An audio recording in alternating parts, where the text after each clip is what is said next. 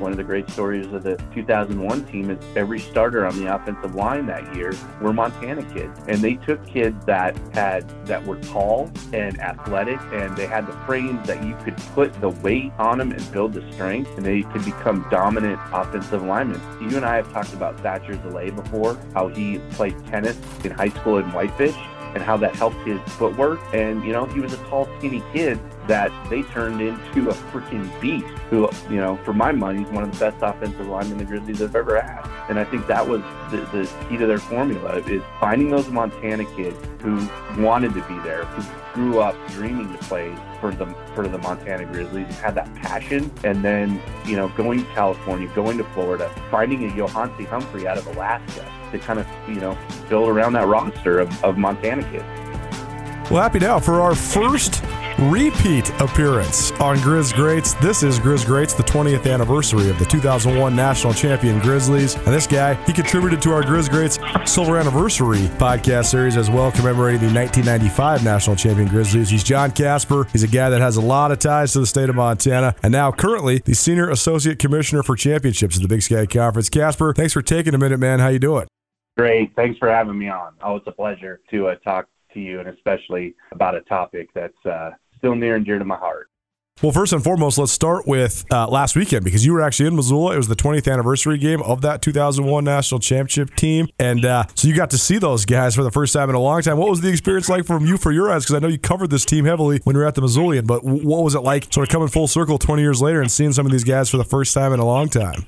It was really cool. I really wanted to get up there for that, just to reconnect with those guys, because when you're a beat writer, you're around them almost every day. And I'm a relationships guy, so I tried to develop good relationships with many of the players on the team. And it was just really cool to see them, see what they're up to these days. It's, crazy. The offensive linemen who all weighed 330 pounds, those guys have all lost weight. You barely recognize them. And, just really cool to talk to them and see how much that experience in 2001 and just being part of the Montana football program means to them. So it was a great experience.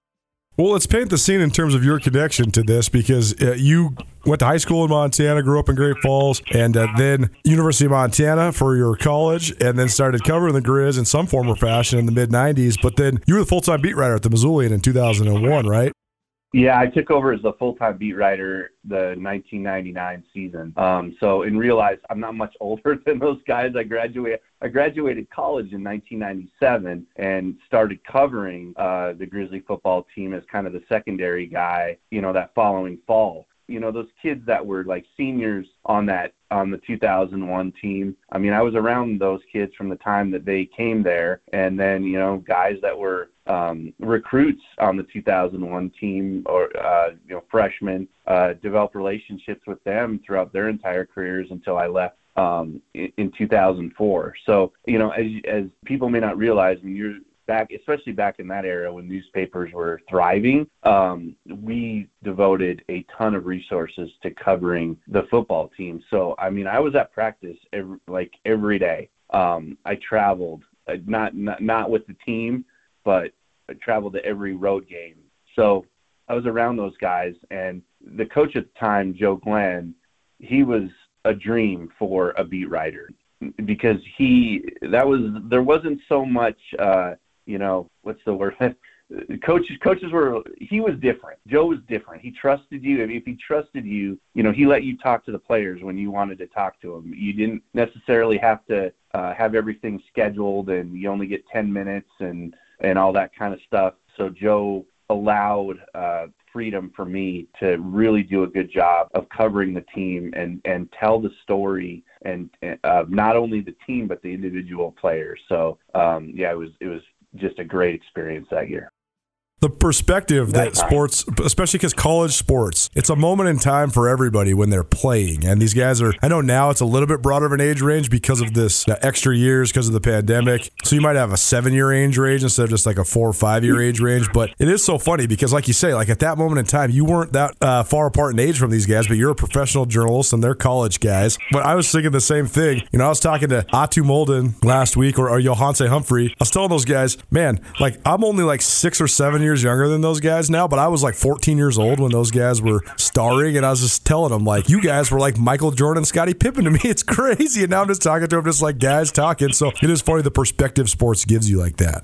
Without a doubt. And you mentioned Atu. He didn't make it up there. He was one that I was really looking forward to because obviously he was a great player, but a character on the team. And I joked with some of the players. I asked them if they remembered I think it was the St. Mary's homecoming game. They played St. Mary's, and he scored 3 touchdowns in that game. And after one of the touchdowns, he decided he was going to go, pull the trigger on the cannon. Got a 15-yard penalty for it, but I don't think that there's been any other player that I know of, that had the confidence or who's like, you know what, I'm going to go pull the thing on this cannon after I score a touchdown. So everyone laughed about that. Atu was definitely, a character. So, oh man, it was just tremendous to see those, and it brought back a lot of great memories.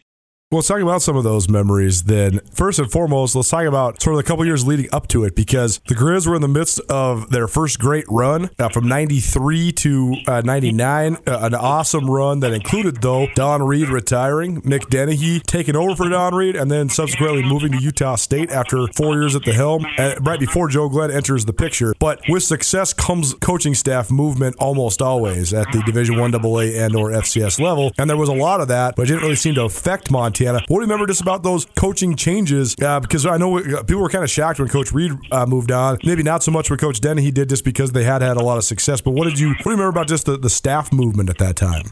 Well, it started in 99, and they had hired Bob Cole as their offensive coordinator and brought, Drew Miller transferred in. And that 99 offense, and that's really when Yo kind of began to flourish in that 1999 season. And they were averaging over 40 points a game and just had it clicking. And then, the first round playoff matchup against Youngstown, and Jim Tressel was the coach. Youngstown was a great program, and that's really not the kind of program you want to see in the first round of the playoffs. And, it was a really good game against Youngstown. They ended up winning, I think, by 3 points. And Chris Hepner missed a field goal that would have tied the game at the end. And then, boom, Mick Dennehy was gone. So, and I thought Bob Cole had done a tremendous job with that offense in 1999. But Joe came into, a situation, and he admitted as much. He's like, I got handed the keys to a Cadillac. I'm just trying not to crash it. Those were things that he used to say when he took over that job.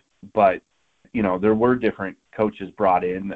Some stayed. Billy Cockhill stayed, and I think Billy staying ended up being, one of the things that helped Montana make the national title game in 2000 and win the championship in 2001, because you could tell that in the spring and fall under Joe's, first time in practice, that something was not right with the offense. And, who can forget Joe's first game as Grizzly coach, and they lose 10-9 to Hofstra at home. And people were panicked, because how do you take an offense that had almost everyone back and was averaging 40 points a game, like 10 points a quarter, and they scored 9 points at home in the first game for the head coach? And then the next week they went and beat Idaho on the road, and everything kind of got fixed. And I think a lot of that was because Billy was given more control of the offense after that first game. He wasn't the offensive coordinator, but he took more control. And, they ended up making the run to the national title game in 2000. So, but I thought that, look at some of those coaches, the one that always comes to mind for me, a young Dave Dorn, who, was the defensive backs coach, and Dave's now obviously the head coach at North Carolina State. I actually asked the players this. I said, last week, when you saw Dave Dorn, did you think Dave was going to be a great elite coach? They all said, yeah, well, we thought he was going to be a really, big-time coach. Didn't know if he'd be a head coach, but was definitely going places, in the college football world that he wouldn't be at Montana for very long. And I thought Mike Bresky did a tremendous job as the Grizzlies defensive coordinator, and Joe and Mike Bresky had a long relationship, at Northern Colorado, and then that continued when Joe, went to Wyoming. Is the urban legend that there was for sale signs in Joe Glenn's yard after the Hofstra loss true? Yeah, Joe actually made mention of that. Unbelievable. Grizz fans are so crazy. Yeah. Last Friday night said that when he woke up the next morning, there was a note on his door about, selling he might want to think about selling this house because he wasn't going to be there very, very long. But yes, the classic overreaction of Griz fans after one game. But I mean, I'm going to be honest. I mean, I felt like you could see that coming, just that something wasn't right in the spring and in the fall practice. And the very first drive of the season against Hofstra, they had to call 2 timeouts. I still, remember that because you're going, wow, like something just isn't right here. It is fascinating just to see the little decisions that turn into big decisions for sure. When Joe Glenn was hired, coming from Northern Colorado had been outstanding, 2 national championships at the Division II level, but oftentimes there's hesitancy, shall we say, about coaches that come from lower levels. Was there any, when Joe Glenn was hired, what do you remember just the reaction of folks being when Joe Glenn came in? Well, I think you got to remember that Joe had been an assistant at Montana in the early 80s under Larry Donovan. So he had a lot of ties to, he knew a lot of people there. I think that Joe, there were only a few places he was going to leave Northern Colorado for at that time, and Montana was the right opportunity for him. And because Joe was such a player's coach, I would have loved to have played for him. I actually told Joe this on many occasions. Like we talked about earlier, I was young, right? I was just out of college, and I gleaned a lot of Joe's philosophies on life that he would share with me and on leadership. And I still use those to this day. And I think the players really loved Joe from the get-go. Now, some of his assistants, guys like Harvey Patton, the running backs coach, I think him and Yo bumped heads quite a bit because Harvey was a hard-nosed guy that he wanted to see the very best out of Johanse. But Joe was the leader of that team, and he never wore a headset on the sideline. He let his coaches coach and let his players play. And I think they liked that style. And, I mean, obviously, he went 39-6 and went to 2 national title games and won a national title in 3 years at Montana, so he must have been doing something right. Watching practices back then, we're not really even allowed to watch anything besides stretching now because, I mean, God forbid, these are world-class matters of national security. I joke, but you're allowed to watch a lot more practice back then. What do you remember about the practice style being like? What was the practices like under Joe Glenn and that staff? Well, I brought up the Johanse, Harvey Patton. I vividly remember those two in one practice, just him getting on Yo and Yo coming right back at him. And, I mean, they would get into, little tiffs like that. For the most part, I thought Joe was very loose. Joe was the type of guy that people would come to practice and watch. They used to have a lot of practices out at the River Bowl, and there would be guys hanging on the fences, and Joe would engage them and go talk to them and just let his coaches coach. But I'll also say, I'm sure we're going to talk about the offensive line because that. Joe said that was really the star of the team, and they probably were the star of the team. And those guys were mean and nasty. And, what they used to do to those, young scout team players that were trying to go against, Thatcher Zalay and Dylan McFarland and Derek Decker. I mean, those guys, they probably learned a lot and made them a lot better. But Joe, I still tell people the story. I was standing on the sidelines during a game and, right next to where, the team area was. And they were going to run a trick play, and Joe was informed they were going to run a trick play. Joe turned, and I was standing right by him, and he goes, "Hey, Kasper, watch this play." And, boom, it went for a touchdown. And, it's just funny to think of a Division I college coach today who, engaging with a media member during the game like that. But that's who Joe was. Gosh, it makes me so jealous. I mean, I got a great relationship with Coach Hauk, but Coach Hauk would never talk to me during a practice or a game. This would be so fun as a writer and just anybody covering the team. Hey, believe me, it was fun, and that's what Bobby has his own style, and I love Bobby. We have a great relationship. I consider Bobby a friend. I've worked with him now for a lot of years, as an administrator at the conference office, and he's always great to work with, and he's a great person. But coaches just have different coaching styles and different philosophies, and so as a beat writer, it was really hard to go from Joe to Bobby in his first year as a head coach in 2003. But I mean, we had times when the game would be late. I vividly remember, a late game in Sacramento during that era. And for the fourth quarter, and the Griz had the game won. So I just went and interviewed the players on the sideline during the game to start getting my work done. And unbelievable. And no one had a problem with that. I think that would be banned for life if I did that this day and age. Yeah, exactly. I honestly don't know if Joe knows that happened, but Well, speaking of covering things, one thing that was maybe not, it was covered in a completely different fashion back then is recruiting. Now it's become so, I don't even know what. It's such a meat market. There's such a huge audience for it, but also sometimes some would say a little bit overblown. Regardless, all that aside, not necessarily how did you cover recruiting back then, but what did you think of recruiting back then? Because there wasn't as much narrative around it until the class was signed, but it seemed like Montana was just getting all the best players in the state and all the best players in the region that they possibly could. Yeah, so I don't want to get anyone in trouble here, so I think that the statute of limitations has passed on this. I think so. I think 20 years, I think we're good. So what Joe used to do is when a player committed, he had an area on the whiteboard in his office, and he would put the player's name, position, and the parent's phone number up on the board. So if I happened to walk into his office, I would see that and write it down. And he wanted me to do a story on the kids that committed. So by NCAA rule, he couldn't talk to me about it. He couldn't tell me about it. And he never did, right? But I knew what the drill was.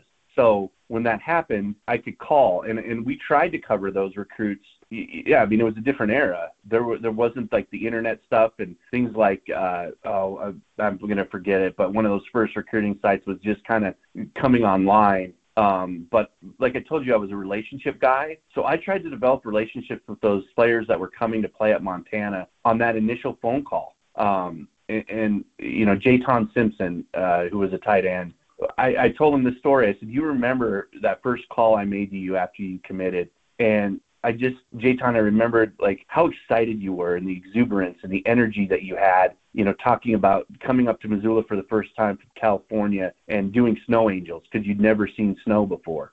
And I always felt like those initial calls and getting to know those kids before they ever really stepped foot on campus as players was important. So was there the competition with all the internet folks to try to get the recruiting, I'm going to be the first to report that? There wasn't. And there wasn't Twitter or Instagram where the student athletes, were they had their own forum, and they're the ones now that announce that they've committed, to play. It had to be different back then. They had to go through the old traditional channels of the media to get that word out.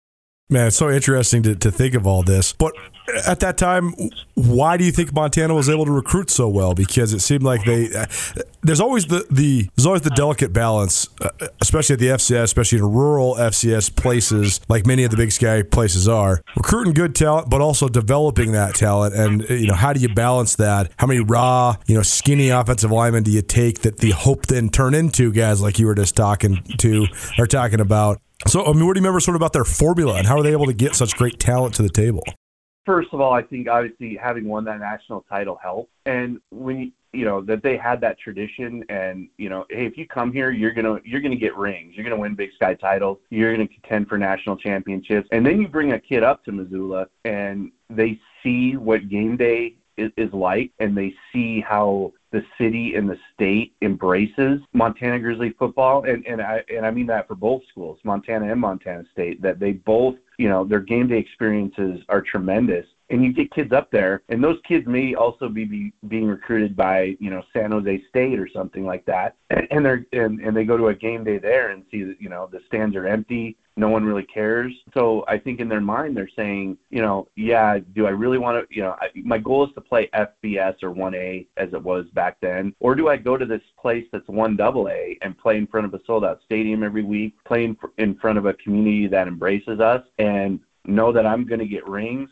So I think that they got a lot of kids that saw it that way, that going to Montana was a better opportunity. And they recruited Florida quite a bit back then. Sowers, I think, when he was the defensive coordinator, he had created a pipeline from Florida. So back then, Florida Atlantic, Florida International, some of those schools didn't exist. They didn't have football programs. Central Florida, South Florida were not.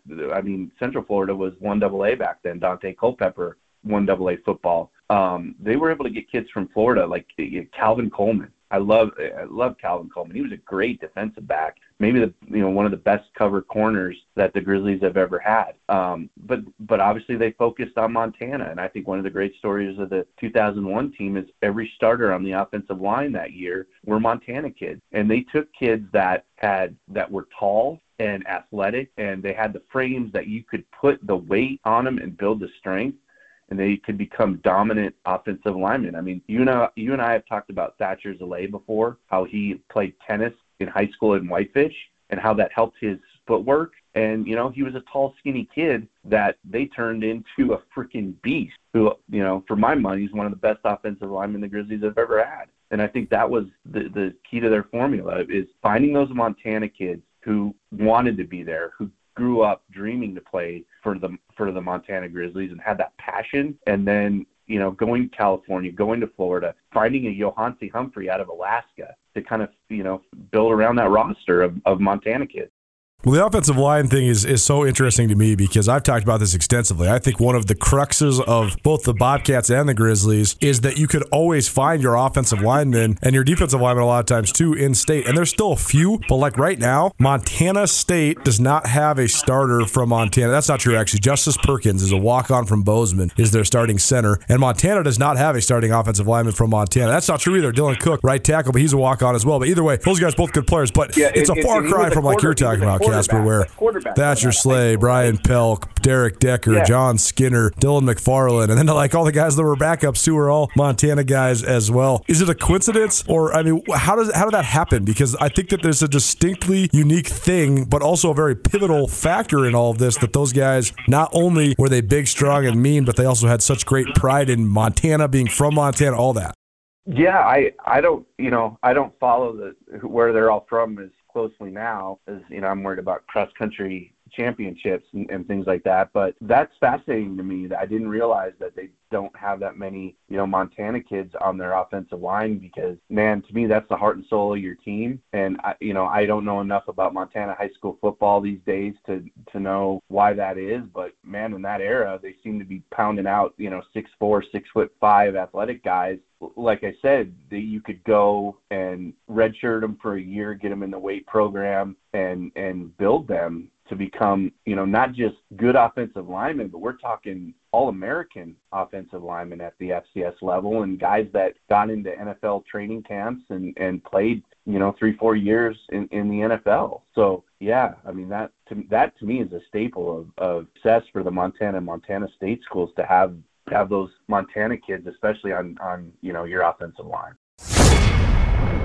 It seems like just yesterday and a lifetime ago that the University of Montana last claimed a football national championship. 20 years ago, the Griz rolled to their second national title in 7 years behind a Montana-made roster featuring some of the most memorable figures in the history of the Griz. While much has changed with the Montana program and much has changed about Missoula, the one thing that hasn't changed is the trust folks around Montana can have in First Security Bank.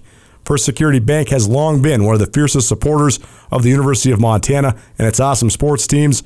And First Security Bank is proud to support Griz Greats, the 20th anniversary of Montana's 2001 national champions, a 20-part podcast series with interviews and memories from that unforgettable run by the Griz 2 decades ago. First Security Bank, proud supporters, ESPN Missoula, and the Griz Greats podcast series. Let's talk about some of the other characters on that team. I did not know this until Atu Molden came on this Griz Greats podcast, that he almost left Montana because he was playing defense and he wanted to play offense, and he said, let me play offense. And they did. I think probably a pretty good decision. He's one of the greatest receivers in Big Sky Conference history, but I had no idea that was a circumstance. But Johansi Humphrey came to play defense at Montana as well. So just interesting that two of the best offensive players in school history were actually recruited to play on the other side of the ball. Yeah, you're absolutely right. I still remember a game, Cal State Northridge, down at that beautiful, beautiful stadium they had at Cal State Northridge, and I'm being sarcastic, where Yo and definitely Atu was playing defense. And I remember covering a scrimmage where Johansi Humphrey had an interception, as a secondary guy. That's about recruiting athletes, and maybe those things, maybe that original spot doesn't fit. But yeah, moving Atu and Johanse Humphrey from defense to offense, I think worked out for the Grizzlies because both of them were number one characters and number two, two of the best players at their positions in school history. So, but again, goes back to recruiting, not just players, but athletes that can, change positions. I mean, Vernon Smith, who was a really good defensive back who played on that 2001 team, he actually was recruited on offense, and he made the switch to defense, and that worked out for him as well. No doubt. It definitely worked out for all of those guys. Let's talk about the defensive side of the ball, because I do think that Montana had garnered such an outstanding offensive reputation at that moment in time because Dave Dickinson and those teams in the 90s. And then even when Dickinson was gone, I mean, Brian Ayotte put up comparable numbers, which nobody thought was possible, but Ayotte put up ridiculous numbers. And it somehow then overshadowed what was really good defensive units and then became elite defensive units. And then that's where then in the early 2000s, the narrative for the Grizzlies sort of changed. They always were solid defensively, but then it became a program known for their defense, known for their front seven. And it seemed like this group of guys, this team was sort of the beginning of that. So what do you remember about just the unit, the way it came together, and some of the standout guys on the defensive side of the ball? Yeah, well, when I look at the 2001 team, I look at their secondary, especially the safety position. Vince Huntsberger and Trae Young. I mean, wow. You put those two guys back at the safety position. Both, I think, were All-Americans. Vince for sure was an All-American. Trae, I think, pretty sure was an All-American. Vince was the two-time Big Sky Defensive Player of the Year, and Trae was right there with him. And Trae's a kid that I could talk about for days. I love Trae Young. Love Trae Young. Him as a person. God, he was one of the ones that I was just so, it's funny. With Facebook, you follow these guys and you're friends with them, so you see, what they're up to. But I gave Trae a big hug. I loved that kid. And so you take those two guys, you had Calvin Coleman at corner. Calvin was a character. He was really kind of one of the jokesters on the team, and he was always having fun. And he'd do things like, Kasper, this interview I'm going to talk in the third person. So I want you to quote me in the third person. So, guys like that. And then, they had a run, the 37 tradition of that era. Guys like Jason Crebo, and then you had Andy Pedic, who was outstanding in the 2000 season, and then C-Shea Pitcher from Anaconda. That was his breakout year in 2001, and Kurt Coulter, who unfortunately passed a few years ago. Guys like that, on the defensive tackle, and then your linebackers like Matt Steinow, just tough-nosed guys. Joel Robinson, a local kid from Kalispell, guys like Dan Orizati, who may not have been, starters, but they filled their roles on the team. So yeah, you go back and look at that 2001 playoff run, and they shut out Northern Iowa in the semifinals, and should have shut out Furman if not for a last fluke, Hail Mary play. Furman got their last 6 points. So again, you go back to, we talked about Mike Bresky, and then and Dave Dorn. I think Dave Dorn had a major impact on that Grizzly team in 2001 as a secondary coach, and guys like Lanny Robinson and old Coach Hauk, who were coaching the defensive line. So they were a fun group to watch. They were physical. Mike Bresky loved to blitz. They would send Trae Young on safety blitzes quite a bit. They'd send Calvin on corner blitzes, and I'm leaving out guys like Johnny Peoples. Johnny was in the military, and they called him Grandpa because he was like 27 years old when he was playing for the Griz, and people have seen him lately, but he's like a professional bodybuilder. So his body, puts anyone else to shame, the way he's kept himself in shape and still competes in bodybuilding competitions. Yeah, you're right. I mean, the offense was good, but they would not have won the national title without that defense. And guys like Alan Sines, who was a freshman, that had a role. I mean, he came into university at 300 pounds. His nickname was Three Bills because he weighed 300 pounds on the defensive line. So, yeah, those guys, Jason Francis is another guy, Jeremiah Boutenchain. They just had guys that they would rotate in on that defensive line and just, get the job done. They were a really good team unit. Thinking of that coaching staff, too, Bresky's such a gruff and funny coach. Great storyteller off the field, so demanding on the field. Did he and Bob Cole have crossover? Because if so, that's a reality TV show in itself. No, I don't think they might have. No, I don't think they did. But you're right, because I don't know if people know this, but both of them were. Bob Cole, you smoked cigarettes. Oh, dude, that's what I'm saying. The Missoula would be out of cigarettes if those two guys were on the same staff. Yeah, but Bresky was more of a little cigar type thing. He wasn't a cigarette guy. He was more of a little cigar thing. And so, yeah, they both had great hair, Bresky and Cole, and they both used to spend a little time smoking outside. So. At Blackfoot Communications, our mission is to connect people, businesses, and communities to their networks in Montana and beyond. Through Blackfoot sponsorships, local ambassadors, and public programs, we support initiatives such as the Emergency Broadband Benefit, fiber deployments, and community events. For information on our commitment to improving our communities with fast, reliable, and secure internet access, go to blackfootcommunications.com/news. Let's talk about the 2000 season leading up to the 2001 season. The fact is, that, like you said, they lost the first game. They made a run all the way to the championship game. That seemed to have, that was like status quo at that moment at Montana. It was like every other year you're going to go to the national championship game. But do you think that just getting there but falling short had an influence on that 2001 season? Oh, 100%. They talked about that last week when they were together.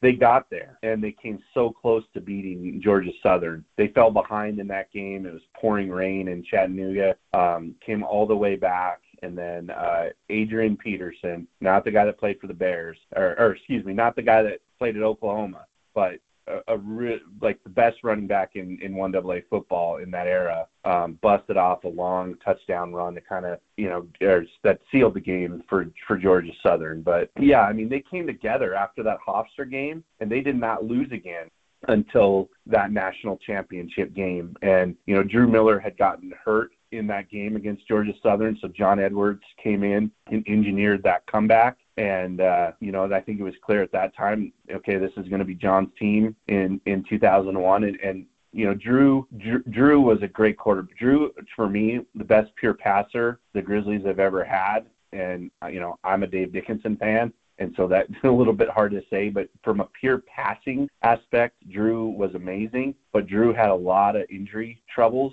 So John Edwards got a lot of experience in 2000 and played in that played most of the national championship game. So, him coming into the season, you felt like, well, we have a quarterback now that has had that experience of playing in a national championship game, so that can only help. And it's funny, look back at that, and yeah, they lost to Hofstra, and then the next week they go to Idaho, and that game was played at Washington State Stadium, and Jimmy Ferris, who grew up not far from Moscow, had a huge game, and then they went on a run and everything clicked, and one Adrian Peterson run, and we might be talking about two national championships instead of one.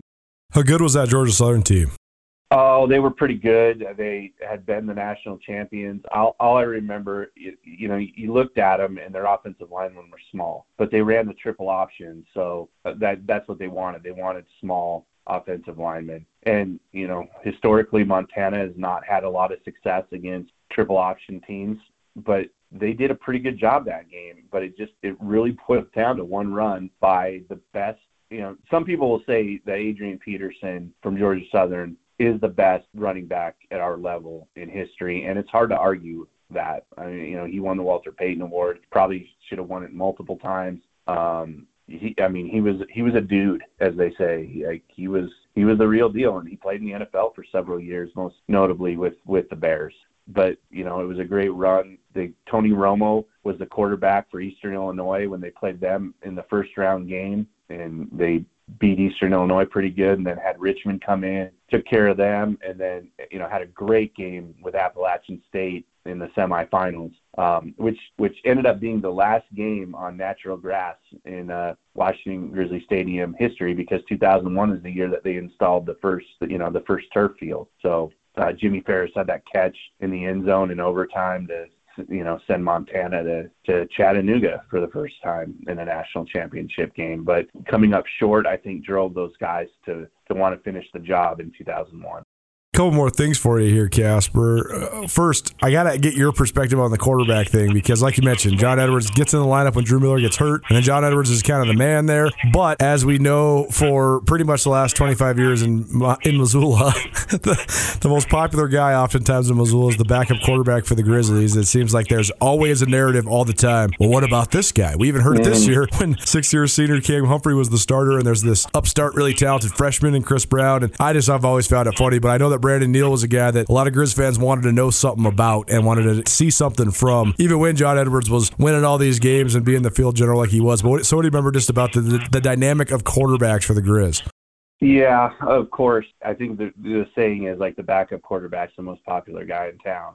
And Brandon helped them, no doubt, win that national title in 2001 because John, quarterbacks get hurt, so you have to have a solid backup. And, I think that homecoming game against St. Mary's, Brandon threw 5 touchdown passes. And even in the playoff game against Northwestern State in the first round, Brandon played quite a bit. So, yeah, there was a little of that. Maybe Brandon's better. Maybe Brandon should play. But believe me when I say the coaches know what they're doing. They break down film. They're with them every day in practice. And John Edwards, and I love Brandon Neal. And like I said, he played a role in that 2001 team. But Johnny was Johnny Montana for a reason. He found ways to win the game. His attitude and his demeanor, guys liked him. He was the type of guy they would rally around. Was John the most gifted quarterback athletically or, anything in Montana history? No, but there's only 2 guys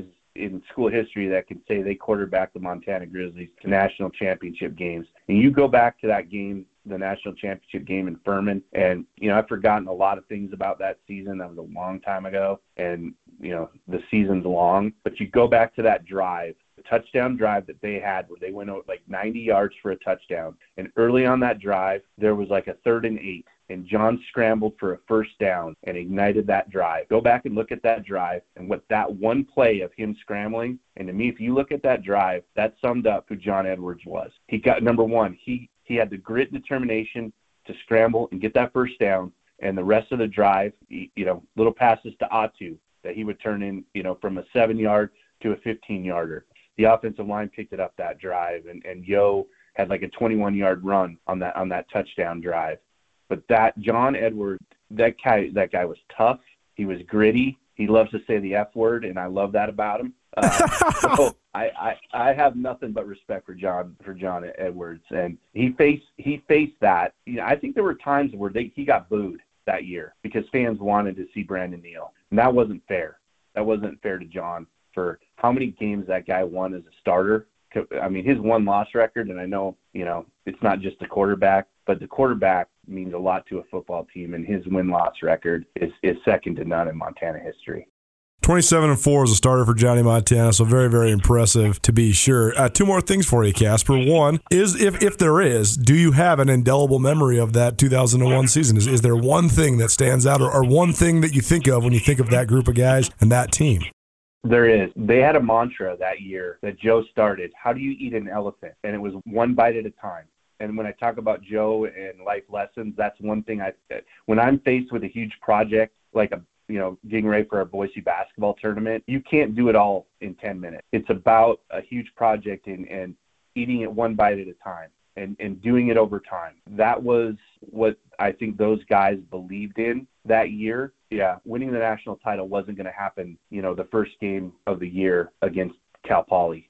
It was going to be a process and a long bite. And I remember getting to the Marriott in Chattanooga where the team was staying and I was staying, and there was a banner in the lobby that said, like Chattanooga, Tennessee, the final bite. And that's what that whole season was about. Ups and downs. They won. I mean, they lost one game that year to Hawaii, but there were tough games against Idaho to close the regular season in a game that was moved because of September 11th. And I mean, that's the other thing you remember about that year is September 11th. And they had played in Hawaii on September 8th, and some Grizz fans got stuck in Hawaii for a while. But like, how are you going to come? a whole week of the season got canceled, and obviously the whole world changed. And, they navigated that. There was the Eastern Washington game, where did Johansi fumble in that game? And if there's replay, that call might have been overturned on the field, and they lose to Eastern Washington instead of winning it on a Natu-Molden touchdown. But you're going to have things like that happen in the season, close games. Heck, they struggled to beat Idaho State that year in November. So, they just stayed together. They knew what their goal was, and they did. How did they eat that elephant? They ate it one bite at a time, one practice at a time, one game at a time. That's what I'll always remember about that team. Last thing for you then, that moment in time represents both the extension of this epic run of greatness for the Grizzlies, but also the last national championship for the Montana Grizzlies. I think in 2001, when the Grizz won that title, if you would have said, even if Joe Glenn moves on and all these different things happen, that's the last title Montana would win for 20 years. I think that people would think that that's crazy, but it has been that long now, and I think that it affirms just how difficult it is to win a national championship. There's a certain element of luck. You have to get a good playoff draw. Montana's been back there and had multiple opportunities to do it, but at the same time, I think it reinforces how difficult it is and how special it is, because it really has been that long, and it really is that rare of an accomplishment. So, what do you just think of the fact that it has been 20 years now since that title first came back to Montana? I think you hit it on it. It is really, really hard. I hope fans appreciate that now. It is really hard, and you do have to have things go your way and have the type of mindset on the team to do it. These are 63 scholarships, and they're split amongst 85 players. But when you're playing 15, 16 games a year, you're going to have injuries, so you need to have depth to do it. But it's really hard. I know there's people over in the state next to Montana who, they're talking about going to FBS now because they've won, 8 national titles. And I told one of their beat writers this last summer, I said, I said, don't take it for granted. It's really hard. I was around that Montana program when they were going to national title games and winning national title games. And, they've kind of had a downward trend the last 10 years where, making the playoffs has been a good year, but they haven't made a deep run. And it can happen to the best of programs. It is really hard to navigate a 15, 16-game season and win a national title. Montana's been playing football for 120-some years now, and only 2 times in school history have they won a national title. And there's schools that have been playing football longer than that never sniffed a national title. So don't ever take it for granted, and don't think the next one's coming next year, because everything has to come together for that to happen. Will it happen again? I think so. I think, Montana's the type of program that can get back there and win it, but man, it's hard. So don't ever take it for granted. No question. Well, this has been great, Kasper. Appreciate it. This is awesome perspective. Exactly what we wanted to hear. And Griz Greats, the 20th anniversary of the 2001 national champions. Jon Kasper, Senior Associate Commissioner for the Big Sky Conference, as well as the guy who was the beat writer for the Missoulian 20 years ago. Kasper, look forward to seeing you again soon. But in the meantime, thanks so much for doing this with me, man. This was awesome.